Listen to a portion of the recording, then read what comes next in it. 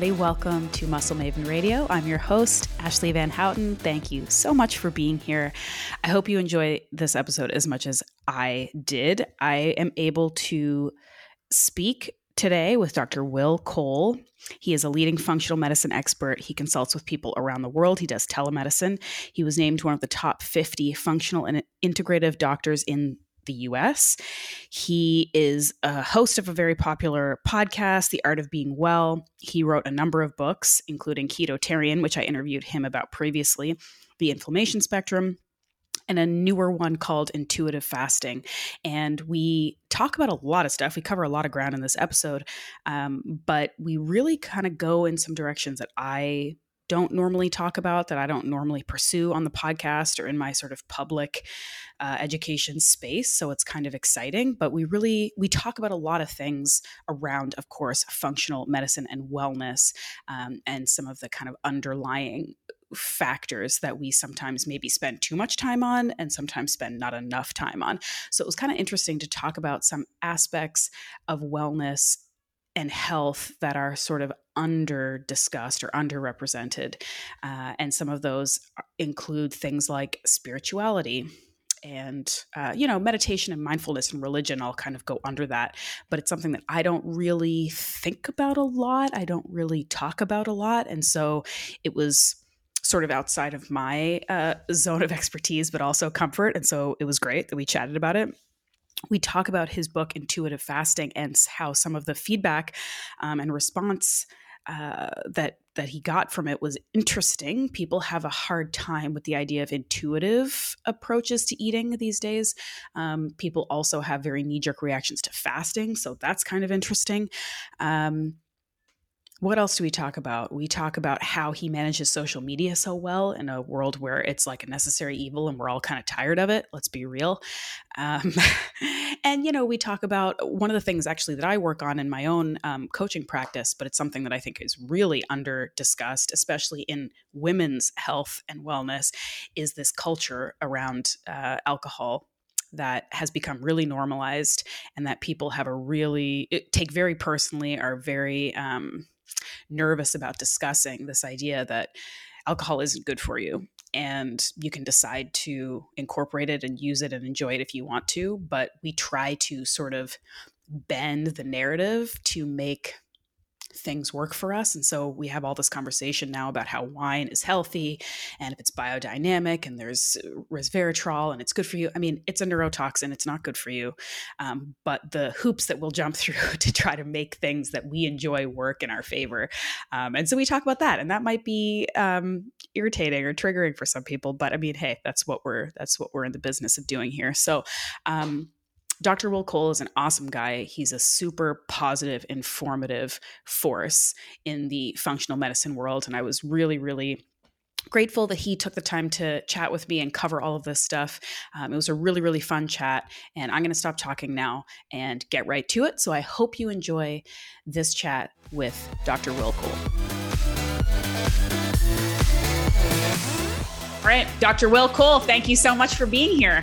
Hey, friend, it's been too long. I'm excited to be back. Thanks for having me. Thank you. So the last time we chatted officially on the podcast, it was a different podcast. Technically, we were talking about your book, Ketotarian, and how people can agree on things and disagree on things, and that's okay. And it all works out in the end when people just worry a little bit less about what other people are doing maybe, and a little bit more about what they're doing. It's a novel idea. I mean, on the internet, it's a novel idea, but anyway. Let's bring it back. Yeah, it would be nice. So, before we kind of dive into it, what's going on in your world? I mean, I see you're very busy, you're traveling, you're doing a lot of work. I mean, clinic is very busy. Tell me just sort of like what's going on in your life these days. Thanks. As you know, for people that maybe don't know what I do, I started one of the first functional medicine telehealth centers in the world over a decade ago. So for the past 12 plus years, from 8 a.m. to 7 p.m. most days, I'm consulting people like we're talking right now via webcam, and we ship labs to them.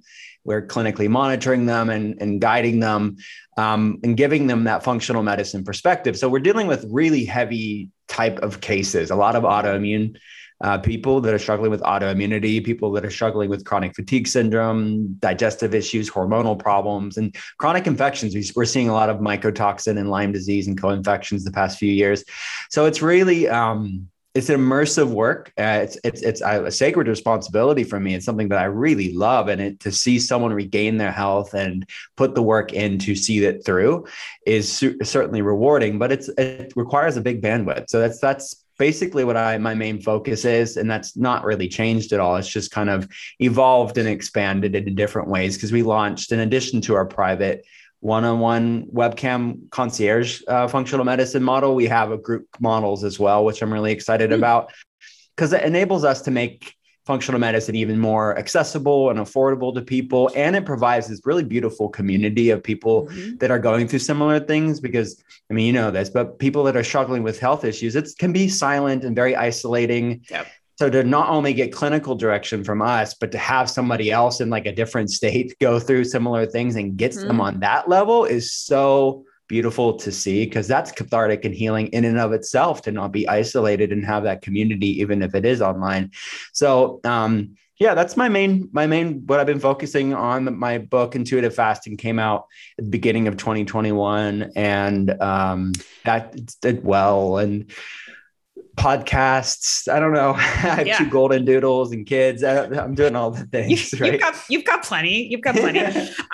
You know, I love what you said about the group aspect, because there's so many reasons why that's good. And you outlined a few of them, but you know, it really is true that people often think when they're struggling with something that they are the only people, right? Like their struggle is, you know, unique. And by that, I mean, they are alone in it. And just having other people ask questions, and you can think in your head, like, yeah, I wondered that too. And now I feel less weird, or I feel less scared. And it's so funny because I'm doing something similar, not for myself, but I'm participating in something similar. Because as you know, I had a baby recently, and I promise I'm not trying to turn this podcast into me talking about baby stuff, but it's very topical because it just happened. And, you know, I've been joining in on these Zoom sessions for like prospective parents to talk about my experience. And I went to a birth center, which is pretty rare in North America, and just talk about my experience so that like new moms or moms to be and their families can like ask questions. And it's been really cathartic for me to go through the experience again, which was singularly intense, but also have people ask questions and try to help other people. And I just see such value in that I can imagine what you're doing is, you know, incredibly useful to people. And also since you've been doing this since before the pandemic, you probably you were already really well set up for what the world needed when they needed it, right? Did you have to like pivot or do too much different? No, we had zero pivoting. Thankfully, I know a lot of doctors had to do it out of necessity, but for us, it's always been our focus. It's always been our model of care. Because honestly, it wasn't because I was some mastermind of thinking this is going to be the wave of the future. I did see the efficiency of it, and that's why we did it. I did see the level of immersive care that we could get. Yes, but honestly, a lot of it was just geographical. I was in Pittsburgh. A lot of people aren't in Pittsburgh, and I was writing and speaking about functional medicine a long time ago. So it was just born out of them not being where I was. That's why we needed it. But now telehealth's a thing. We didn't even call it telehealth back then. It was a virtual functional medicine clinic because I didn't have the language to call it a telehealth. But that's obviously what it was. Mm-hmm. I want to ask you another question about doing work online and trying to help people and give out information in a like virtual space, because I do think, I mean, this is certainly something that I feel like is growing year upon year, but with the pandemic and the quarantine and people feeling very isolated in their homes, on social media more than ever. And we can all talk about and like lament the way social media is going these days and all of the things that, you know, as online people, we feel like we have to like be keeping up with, you know, and like sort of the rat race of like, okay, what's Instagram telling me I have to do now to get to people? And you know what I mean? But you do a really good job of it. And it looks like you I mean, you're good at it, but it also looks like you don't mind doing it. Maybe you do, but like, how do you keep up with that part of it? And because you do work that is also like medicine, you have to be careful about what kind of, information you're putting out there. But like, how does that work for you? Do you have to set aside like time and be like, oh God, okay, here we go. Like, let's do some like reels so that people will, you know what I mean? Or are you just like, this is a function of what I'm already doing. It's how I reach out to people. It's cool. Yeah, it's probably a bit of both. See, if I had more time in my schedule, because I'm with patients most of my day, and that comes first. To me, it's just a bandwidth thing of like, I wish I had more time for this, but I don't, because I actually don't mind educating people. And that's how I see it. I see it as like a really cool educational tool. I like the posts, like the picture posts, the quote posts, this like kind of showing them research or something encouraging, something positive, something to lift their life up more than I like the reels. I actually don't like the reels that much at all, but I realize that it's a way that a lot of people learn, and I'm not that good at it. Honestly, You're good at it.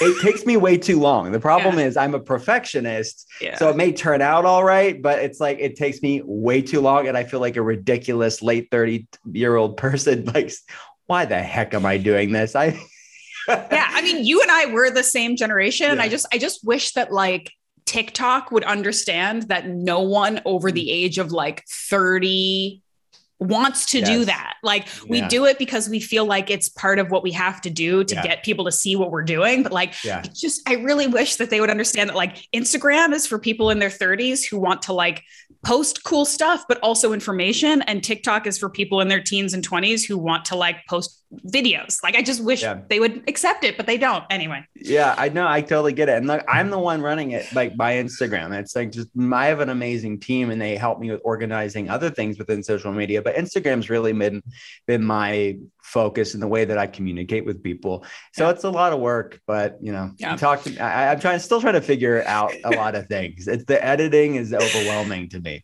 It really is. Well, I appreciate you telling me that, because I really do genuinely think you do a fantastic job. And in this world, we're both in this kind of like wellness fitness sphere where so much of it can be like clickbait or created to be divisive and stuff like that to get attention. And I just feel like you are still kind of like sticking to, I want to help people and give people information. And so you're a very good follow for everyone listening. Thank you so much. I appreciate that. Thank you. And speaking of divisiveness, let's talk about this intuitive fasting thing for a bit, because you did get a little bit of, everybody's going to get, you're going to get people who like it and don't like it, people who understand it and don't understand it, for sure. I wrote a book about organ meats. I get it, but people do have a hard time. Sometimes people have a hard time understanding the concept of, intuitive fasting, or people talk about intuitive eating and stuff like that. And there are camps of people who believe, of course, this is the ideal. This is what we want to be working towards. And there are ways we can work towards that. And then there are people who are like, we don't live in a world where intuitive anything makes sense anymore. So what's the point? So talk a little bit about like the concept of the book and how you want people to understand it. Yeah. So I wrote it I started writing intuitive fasting at the end of 2019, and then the entire like beginning of the pandemic, because I wasn't traveling for work, right? I was just at home, and it was really nice. I normally would write a lot on planes. So I wrote a lot of ketotarian and the inflammation spectrum in planes and hotels, because I'd be seeing patients during the week. So it was like my long, like Friday through Sunday traveling would be when I would write a lot. But it was the different writing experience. And because I was home writing intuitive fasting, and I thought I was so excited for the book, and I was so excited for this message, because it's something that's like the other books, born out of my clinical experience and seeing patients, and really wanting there to be a grace and a lightness, a flexibility, an intuitive component, a mindful component to things like fasting and many other things within wellness. But this one was specifically about intermittent fasting. And it was a play on words, obviously, because the prefix INT, intuitive and intermittent. But I wanted to, it really was a crystallist. It was a epitomization of it was very descriptive of what the message I wanted to get across. So, the book came out, and I'm just such into my own bubble where my patients get it. My patients, I'm seeing them regain their health. It's like the most uncontroversial thing ever. And the book came out and it was shocking to me. It's not like I came in thinking I was going to write a book that was going to piss people off, but the book came out and it pissed a group of people off. And they were like, so many circumstances this is going on right now in our world where it's this really loud group of toxic tribalism for a moment and then it goes away. Mm-hmm. But I was in the thick of it when the book came out, where it just was like, it's toxic tribalism, it's cancel culture. It's like they were super offended. It was like an eating disorder community that didn't read the book, didn't know my message, didn't get what I was trying to say, but just wanted to lambaste us. And I think part of it too is Gwyneth Paltrow wrote the foreword of the book. She was a part of the whole release, and like anything she does is like offensive to people too. So that like put gasoline on the fire. But I wouldn't change one thing. The book's amazing. It's helping people's lives. And once that craziness calmed down, then people that actually read the book know my message, that this is very middle road, like come find your path within health. It's the heart of functional medicine. It's bio-individuality. It's like what works for your body, what doesn't. And I'm saying there isn't a one size fits all, and more isn't always better when it comes to fasting. That's the point of the book. But I think it was being conflated with the capital I, capital E, intuitive eating, which I say in the book, it's not that. This is not a book for eating disorders. This is a book to have a more flexible, gentle, flexible approach with intermittent fasting. Yeah. Yeah. I mean, there's a couple major things to unpack there in terms of that reaction, that kind of like minority reaction was that, like, first of all, it's the not actually reading it or understanding a thing and just reacting to it, which is something that we are seeing increasingly again in online spaces. I don't know if that's really the case in real life when people are actually interacting with each other. I think it is more of an online situation, but then there's also the problem of, if you don't agree with something, you have to get really upset and viciously attack it versus just sort of either deciding not to engage with it or learning more about it so that you can, I don't know, have a more nuanced kind of conversation and approach to it, which I just read this article, and I know because you have kids too, so I feel like this is going to be interesting, but like, I just read this article about, I think she's like a child psychologist or something, but she was talking about how the main purpose of like raising kids isn't to make them happy all the time. It's to help them understand tolerance and deal with frustration and know that things are going to happen that they don't like and that aren't great for them and how to get past it. And I feel like almost maybe as a society these days, we're like a bunch of grown-up babies who don't know that or don't feel like they have to, like they just don't feel like they have to be tolerant of other people. And it's just, I mean, this is like a whole, again, other topic that doesn't even have to do with eating. It's just sort of a thing that I think doesn't really serve any of us and doesn't serve our individual health and happiness. Is we're just so easily provoked and angered, and I guess this can lead into, here's a segue that will make this make sense. It can lead into a conversation I want to have with you about like meditation and spirituality and stuff like that, because you talk about that a lot. And I'm just going to skip to it because it's something that I don't really talk about much on the podcast, because I'm not super sort of knowledgeable in this area. I don't really consider myself religious. And I know that that's spirituality and religion are different things, but it's not something I've really practiced internally or really looked into. I mean, meditation on and off, I've certainly dabbled with, and I was doing it quite a bit during my pregnancy to like mentally prepare myself for what was coming. But I see that you talk about this kind of like having a spiritual practice or being connected with spirituality in some way, whatever that looks like for you, and how that can help your health, your mental health, your physical health, all of these things. Just, can you talk about that? It's a big subject. I'm not even asking you a specific question, but like maybe why that is a part of the education that you give to people. Yeah. Yeah, it's definitely, it's something that I talk to all of my patients about. And it's something that it's what intuitive fasting was partly about. It was using fasting as a medicine therapeutically, right, for health benefits, anti-inflammatory, metabolic flexibility, et cetera, but also not just using fasting as a meditation, but as not just a medicine, but also a meditation. So this is something that around the world, fasting has been used for these meditative spiritual practices that I talk about in Islam with Ramadan, and Judaism with Yom Kippur and Tish B'Av, Christianity with Lent, and so many other different indigenous cultures around the world have used fasting for medicinal purposes, therapeutic health benefits, but also spiritual, mental, emotional, mindful benefits. And that's just fasting. So I think overall, just wanting to educate people on the fact that these tools are so interconnected to the human species.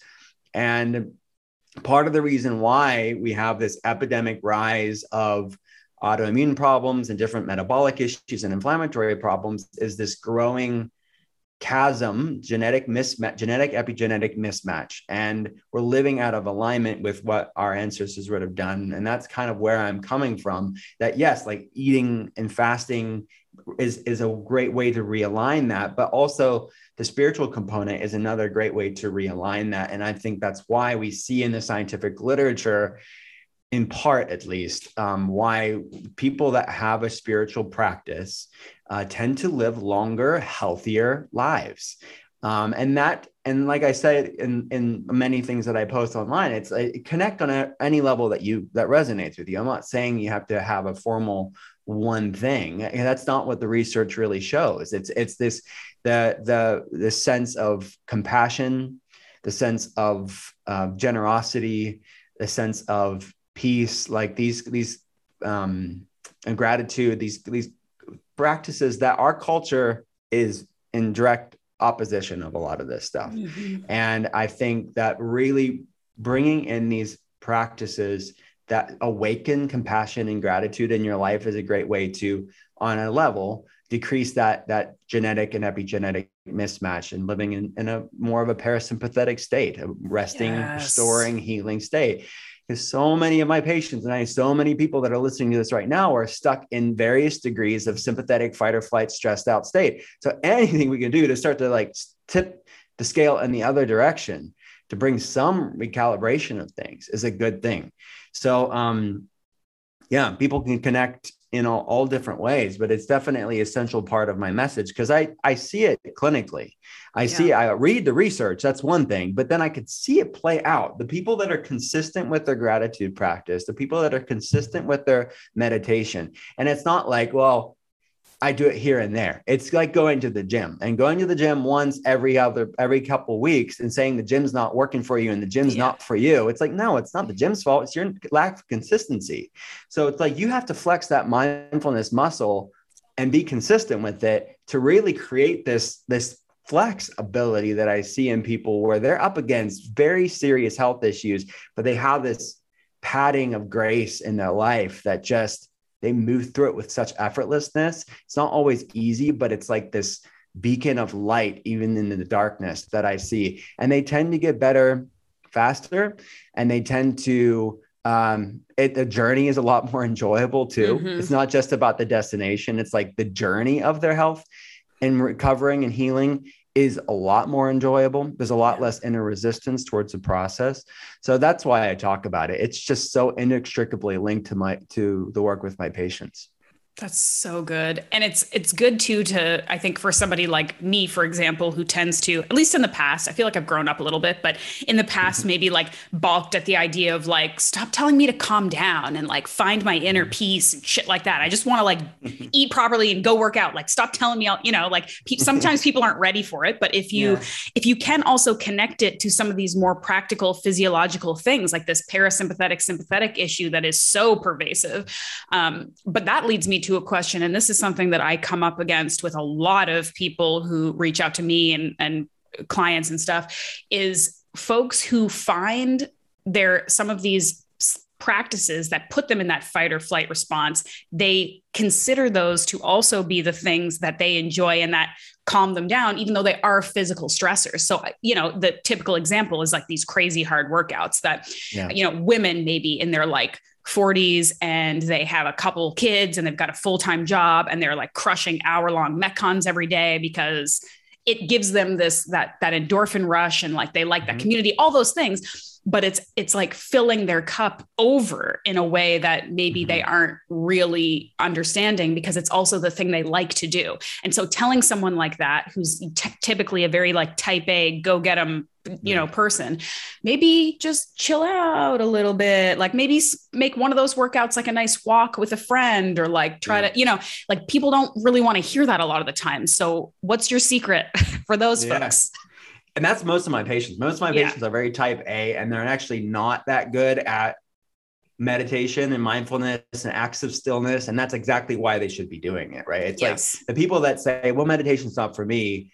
Those are the people that typically need to do it the most, because their body is so ingrained. Their neural pathways are so sympathetic all the time. Go, go, go, go, go. That the act of calming that for a second is scary. And it can they're kind of can elicit a lot of uncomfortable feelings in their body. So start off low and slow. I mean, there's definitely people that, especially people that have different panic disorders, anxiety issues, where they should be doing it low and slow, because it can kind of bring a lot of things up, but that's why ultimately they need to be doing that. Yeah. And so I hear that a lot. It's like the flow state of working out with a type A personality, like that's their stress relief. That is their way that they get things out in their body. And I get that. And there's definitely a lot of evidence for that. And that definitely can be a stress reliever, no doubt about it. I would just say the yin and the yang are both needed. So do that. But I love what you just said. Like maybe walk with your friend is that act of stillness, something calmer, something more chill. I think for the research around forest bathing is really exciting, and looking at Shinrin-yoku and the research coming out of Japan and South Korea, and like using nature as a meditation, and as honestly, as a church for some people, right? It's like this sanctuary of moment. And Melissa Urban, a friend of mine, she says I'm going to church, and like that is her connection to God. And it doesn't have to be that for you, but it has to be. Even the research around Shinrin-yoku, forest bathing, is so powerful, and its impact to support the parasympathetic, to lower cortisol levels, to lower inflammation levels, to help the immune system, to help the brain. So I think it can be interwoven with physical activity, but I just think it has to be a different kind of physical activity. So yoga, tai chi, forest bathing, hiking, those type of things. Yeah. And it's like something you kind of touched on too, is where like the poison's in the dose a little bit, right? Like these hard workouts can be great, but if you're doing them every single day when you've had 4 hours of sleep and these kinds of things, that's the issue. And, I love what you talk about the forest bathing and the like grounding and stuff too, because that's another thing that I read for, fussy babies. One of the things you do, take them outside in nature. They chill right out. And it seems actually to be working. Like let them see the sky and the trees and fresh air. And it seems to work. It's like, if it's working for them, it's working for us too. All right, I'm interrupting the podcast, but it's for a good reason.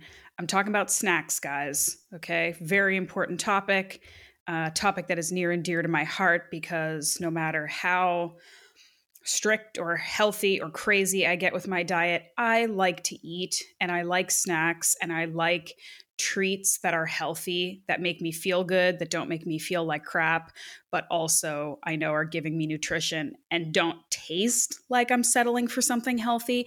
So all that to say, I'm very excited that we have yet another new partner for the show. This is a company that I've actually been a fan of for a really long time, but just recently connected with and learned a bit more about how they do things.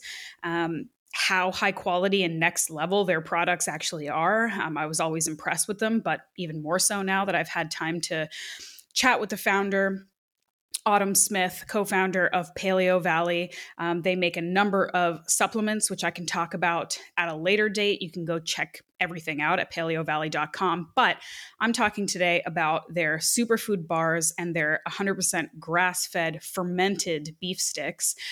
They're so delicious. They come in a bunch of flavors. I've been eating the beef sticks and their chocolate, I think double chocolate superfood bars, dark chocolate chip. That's right.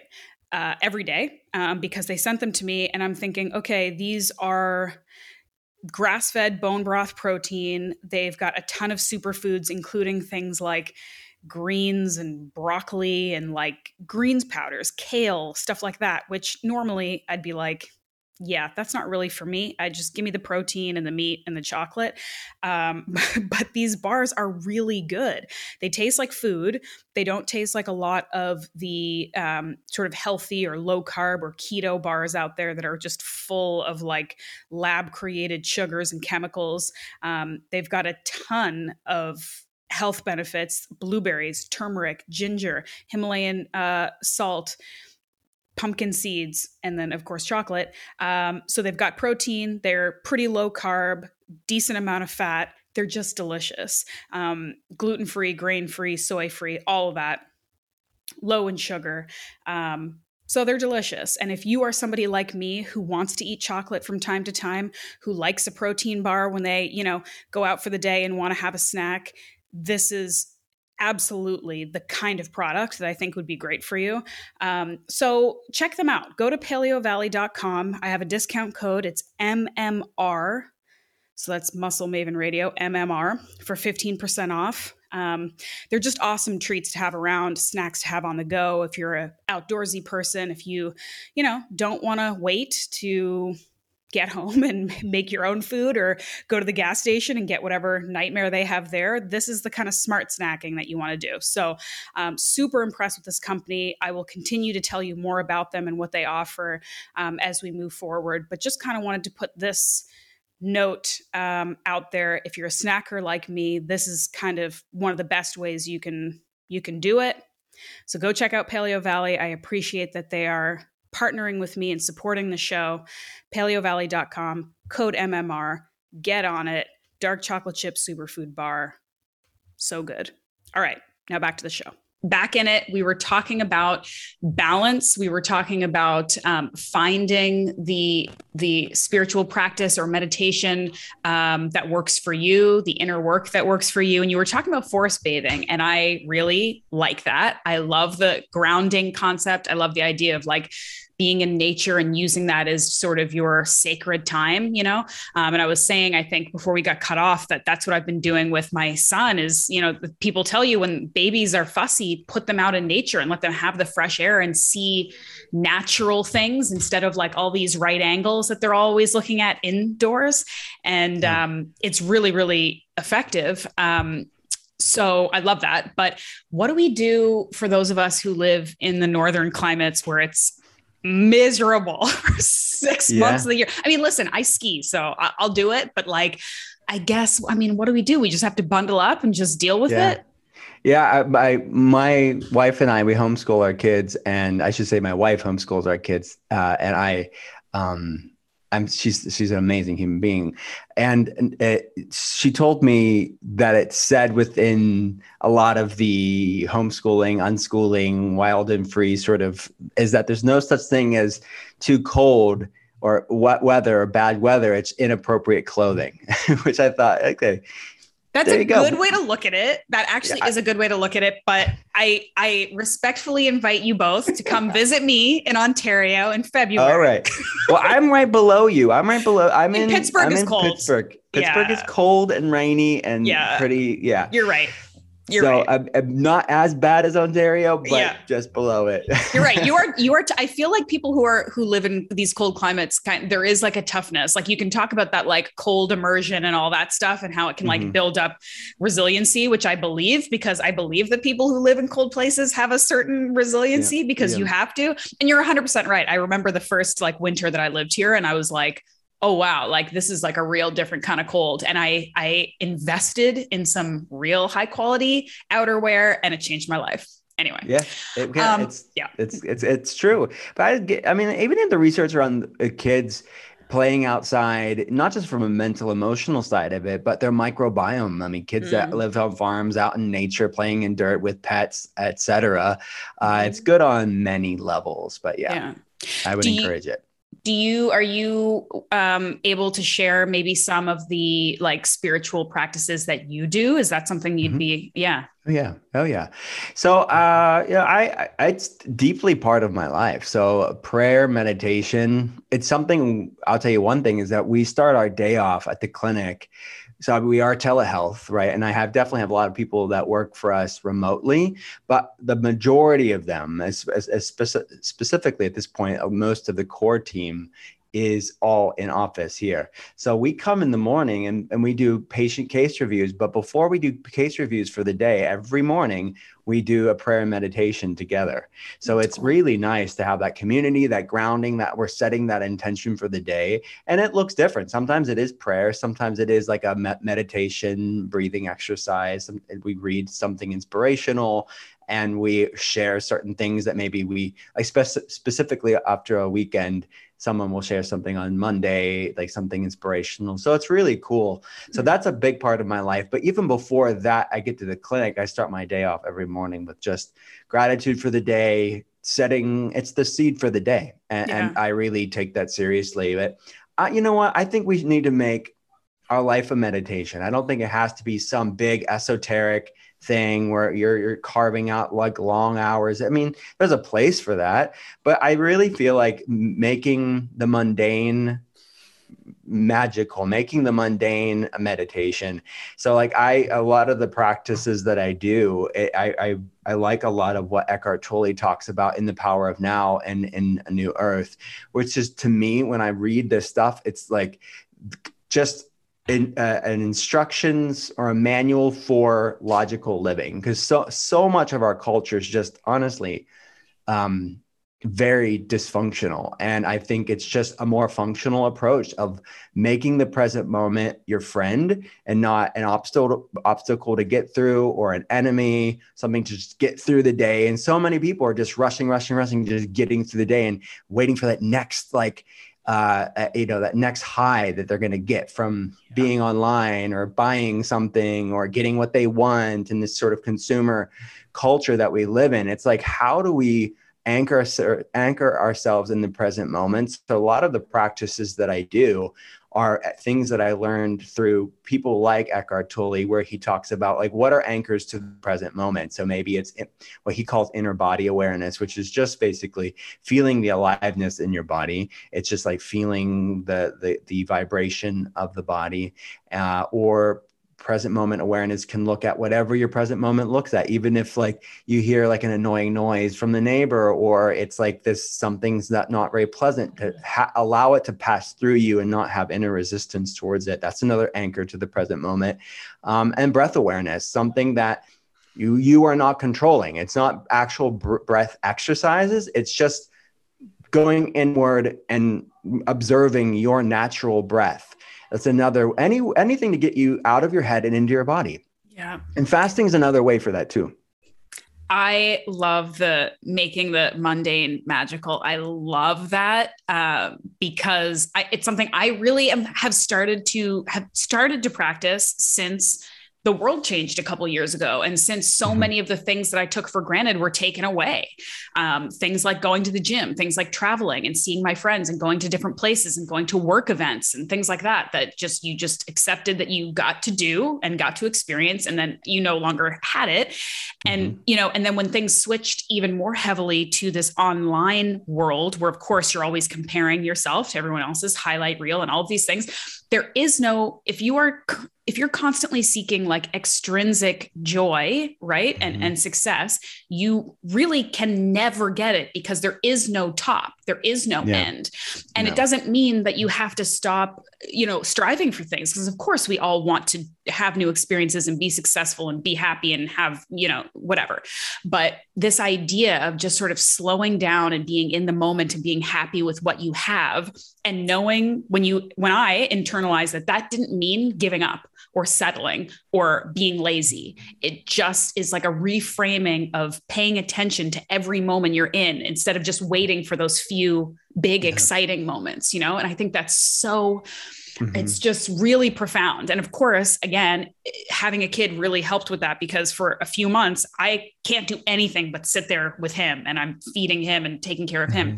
And instead of thinking all these things I should be doing, or, I got to put him down so I can go do this other thing, or I'm just like staring at him every second, because it moves so quickly. Right. And so I really find that, and that concept is very calming to me. So I like that. And that leads into the next question is how you can incorporate some of this stuff into your kids' lives when they're young and they maybe are more naturally attuned to being present and like just loving what's happening right now, but helping them kind of stay with that. Like, I've seen some things about like kids doing like yoga classes and breathing meditations and things like that. Is that stuff that you kind of try to do with your kids? Yeah. Oh yeah, yeah. I mean, for sure. I mean, and it's not again, not something super woo woo out Formal. there. Like, Yeah. yeah, honestly, Peloton is has a great meditation section within their classes, and they have meditation for families, which is really fun. And it's nothing super spiritual. It's just kind of grounding, centered acts of stillness is how I would describe it. It's like Yeah. in our world that's always vying for our distraction, always vying for our attention. It's like something to anchor. Yeah, so it's definitely something that's important for my family, and my kids have done yoga with me. My niece, who's my kids are older, 15 and 12, but my niece is like 4 years old at this point, and my sister-in-law takes her to a yoga class. I think like these things are great. Like even as younger, they can do these things, these mommy and me classes, like bring it in. And then once you learn it, something you don't necessarily need to go to a formal class. You can do these things, most of these things at home as Yeah. well. Yeah. So when you're working with folks one-on-one with telemedicine, how much of your session is sort of just talking things through and being sort of a sounding board and giving some advice and giving versus like either like sort of prescriptive homework, maybe like here's some things I want you to try and do and like let's bring it back and talk about it. Like how does a normal call kind of look? Yeah. So it's how I always describe it is the sort of science and art of functional medicine and the science and the art of wellness. It's the science of it is the labs and having clinical experience and having a direction and having leadership to see things through and adjust things accordingly, dosages of things, et cetera, refining the protocol. But the art is equally important, and that is the space between the words, is knowing that person's resonance as we get to know them. It's having this human to human relationship with this person via webcam most of the time over time, and that between listening and direction, holding space and direction and talking, that's going to be dependent on that person and where that person's at and that specific visit. So sometimes visits are a lot more me talking and me kind of like really giving them insight into what's going on. Like a lot of times when we go over the labs, like it's mostly me talking, right? It's me talking. Even then there's a science and art of like, how do you communicate this information that can be kind of overwhelming and scary for some people, or what do I do with this information to make it more digestible and practical and like actionable? But a lot of it, when you're hearing their experience, a good clinician is listening. A good clinician is follow-up questions and really digging deep. If they're not really giving you the answer that you're looking for, meaning that they're just scratching the surface and you need to kind of follow up with them, you don't just blasé over it and move on to something else. Like if there's something there, even a hint of something there, we have to uncover that. So it's a lot of holding space and it's a lot of digging deeper, because you're not going to, I'm most of my patients, if not all of them at this point, I'm not their first rodeo. Like they've exhausted conventional medicine. They've exhausted many people within the natural health world, and they're not looking just to add to their pile of things that they've tried. And I take that extremely seriously. So it is, I no other way to say it. It's like a relentless pursuit to seeing something through, because it's like, these are very difficult cases. So it's a bit of both. Yin and yang again. There's a place for both listening and speaking and direction. Yeah. I feel like some of the kind of themes from this call are sort of consistency and balance, which are two things that are so crucially important and are really at their core quite simple concepts, but not easy to actually apply to your life a lot of the times.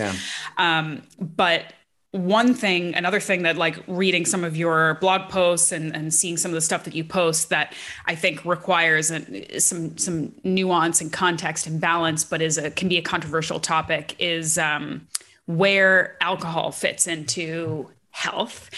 And I find it interesting, like my kind of little soapbox, like obviously, you know, that I come from a more sort of like animal protein based approach to nutrition, right?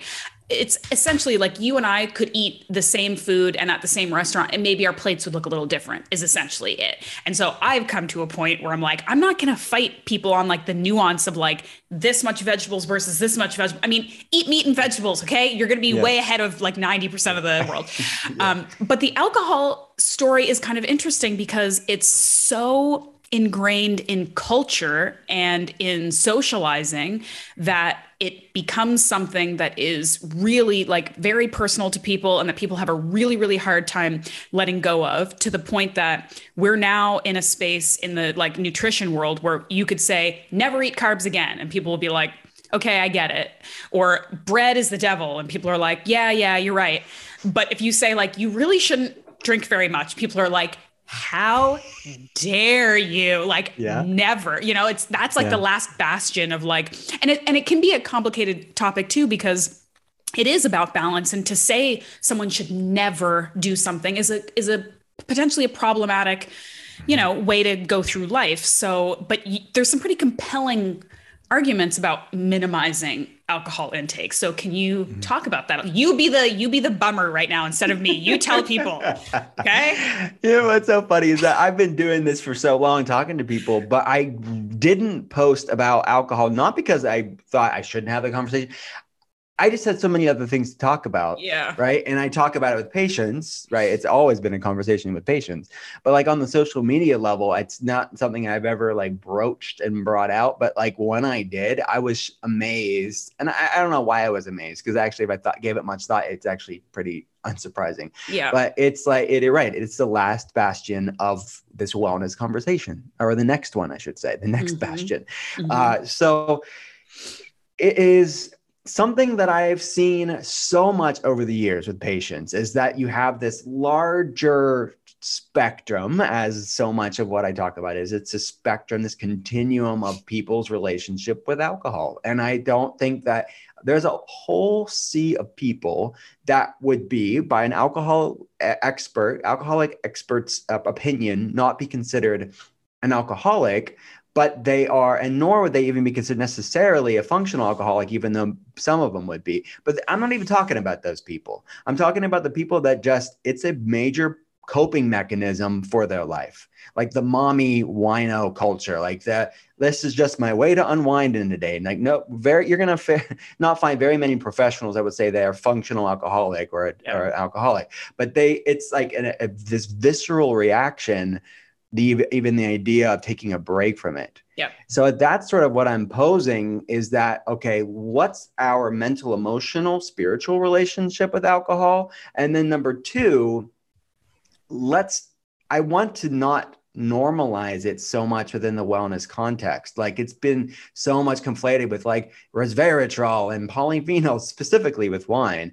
But, and the data really doesn't hold water. I mean, this alcohol is a neurotoxin, and having it on a regular basis, there's a lot of studies, and I post about this on Instagram, a lot of studies that show that it really does harm for our brain health. It does harm to our bodies. And it's not something that should be, I think, to be part of like this normalized wellness thing. And that's why I think I had Todd White on the podcast of Dry Farm Wines, and he says the same thing. It is a neurotoxin. There's no way around it. But if you're going to drink, and he drinks, he calls himself like a hedonist, he's going to pick the lowest alcohol wine. And that's why he provides it, because it's the least amount of damage. Yeah. And on top of that, organic, biodynamic, regenerative, all that other stuff, low mold, testing for mold. So these are all things that I'm considering when I'm talking to patients. But you're absolutely right. I think that it's to me, when I see some of the comments, is it them talking or their emotional attachment to the alcohol that's talking when they get defensive about even cutting it out for a time? It's funny the like circles we can walk around a subject when we want to convince ourselves of something, like that idea of like wine has health benefits because of the resveratrol. It's like saying like you should eat like Lucky Charms because they're fortified with B vitamins or something. It's like, come on, guys, like there are so many other ways you can get these antioxidants that don't have the like the scale is still tipped in the negative way when we're talking about booze. But that can be a really tough one because for some people, like I've always kind of been a big fan, of course, of intuitive eating and moderation and balance. However, knowing that we live in a world that is set up to be hedonistic and that is set up for us to overconsume and consume things we don't actually need and consume things that are bad for us, I do sort of play with these elements of like removing entire things that don't serve me that I also don't love or need. So like just a very like simple example would be like, I have a sweet tooth. I'm never not going to eat chocolate and like cookies and stuff like that. But I don't care about pizza and chips and stuff like that. So I'm going to make it sort of like a part of my lifestyle to completely avoid these things that I would 100% eat if they're in front of me, but I don't need them. I don't love them. They don't fill my cup. Right. And so, but it's hard to do that with booze when it is such a universally accepted and enjoyed form of, again, socialization, de-stressing, things like that. And for a lot of these women, I say women because it's who I work with. And again, that like sort of mom wine culture is massive. And I'm like deep in that demographic. You know, drinking much less could very much serve their health and would absolutely go a long way towards solving some of the problems that are stressing them out to the point that they want to drink. However, they may not ever want to get rid of it entirely because it is still a point in their life that is pleasurable, right? So how do we get to a place of balance and moderation with something like that is so pervasive, it's so accessible, it's so easy, and even the culture is telling you like, hey, you're a mom, you got to do you got to have the glass of wine or two every night, you got to do it, that's what we do. How do you approach that? Yeah. Well, I think it's a lot of what I talk about, and it's sort of a mantra in our clinic, is just because something's common doesn't necessarily mean it's normal. And our culture, again, it's backwards in so many ways that I think a lot of people need to have a reckoning with the things in their life that they're holding on to, and they think it's not that much. But really, I can tell you so many stories of patients that just take out alcohol or cut it back significantly, and the power that it wields over improving their health is immense in many cases. Yeah. So I would just say, like, if you have a goal, and if you're not at your goal health-wise, or whatever aspect within your health, whether it's the weight loss resistance or the digestive problems or the brain fog or the fatigue or whatever, the anxiety, I would look at these things that you're holding on to and you think it's not that big of a deal. Well, maybe it's not the only component to why you feel the way that you do, but maybe it's a linchpin that's keeping you back from moving past that plateau. Yeah. And I find that many people they don't want to go there because they really like it. When what I have found is that almost always people love feeling great more than they thought they would miss something. And it's like a bad trade-off, because when you're on the other side of it, you're like, dang, man, I don't ever want to feel like that again. I feel so much better. Why would I want something to dim my light? And I think that that's where you have to go. You have to be brave enough to go there and see what your body's capable of. And then you come to a reckoning of like, does this serve me or sabotage me? Does that mean everybody's going to come and not drink alcohol ever again? No. But I think they're going to have a greater awareness on what their body loves and what their body hates. And they'll know, I can do like this much. I'm all right with it. I enjoy it. It works with me. And it's a piece of my puzzle that's not going to be a bad trade-off. That's not going to make me feel bad the next day. So that's different. That's bioindividuality. That's going to look different for different people. But I would just say you need to be brave enough to take the first step to say, like, maybe go off of it for 60 days, 90 days, something like that, to like let things clear out and calm down, and you to kind of recalibrate your new normal. And then from then start low and slow. I actually talk about this in the inflammation spectrum in my second book of how to bring it back, alcohol. So you can kind of see, whoa, like maybe like this type of alcohol isn't working for you, but this one is, and in small amounts. And look, there's some research to show like the hormetic effect of low amounts of alcohol, maybe there is some health benefits to that. Not that it should be a reason to be consistently drinking, but the body can handle some levels of stress, and there can be some benefits of these things here and there. Yeah. Yeah, I love that. I mean, what you're saying too, like sort of just the bravery of taking the step to try something different, So often people would rather stay in a discomfort that is familiar than the discomfort of trying something new. And I know when I would coach people, it was more on the nutrition side. And, they just were like, I can't imagine not eating the way I'm eating. And the way you're maybe suggesting sounds crazy. It's like, you came to me not to tell you to keep doing what you're doing. You came to me to tell you to try something different, and just try it. And like you said, when you feel something so different and feel so much better and know what your body can feel like, it can be a pretty life-changing. Yeah. It's true. I can't tell you how many people that I could think of. It was such a part of their life. Alcohol was such a part of their life that they wouldn't trade it for anything. And most of them actually don't drink that much, like random special occasions, like weddings, things like this, they'll have it, but it's not a part of their life. And it's not punitive. It's not restrictive. It's not like teetotaling. It's like, no, I love feeling great more than I ever want to feel like that again. Yes. Okay. I feel like that is a fantastic place to end, because I don't want to take all of your time, but I feel like I got like a session today with Dr. Cole. So I appreciate it very much. Are folks still, are you taking new like clients, or you've got space? Okay.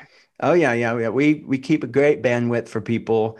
Consultations with me, consultations with a functional diagnostic nutrition practitioner. We have the group class model. So there's many ways for us to be there for people. Okay. And we'll put your website, your Instagram, anything else that, you want to direct people to?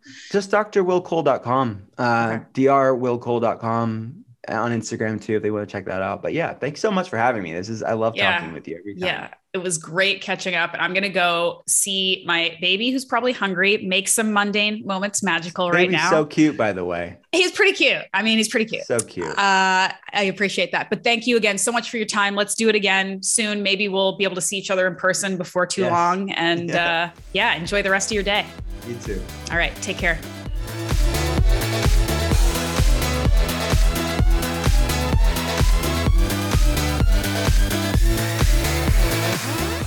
All right, that's it for today. Thank you to Dr. Will Cole for taking the time. Thank you to you guys for listening, and to hopefully giving back and doing your part by sharing this podcast if you think it's worth it, leaving a rating and review if you think it's good and you want me to keep doing this work.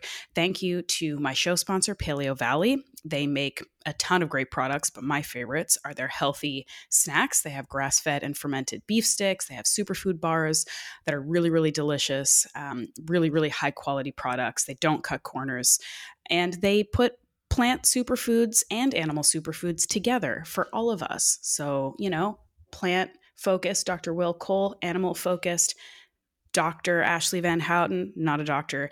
We can enjoy the same treats, and they have lots to offer for our health, and they taste good. So go to paleovalley.com, use the code MMR, and you'll save 15% on anything you buy.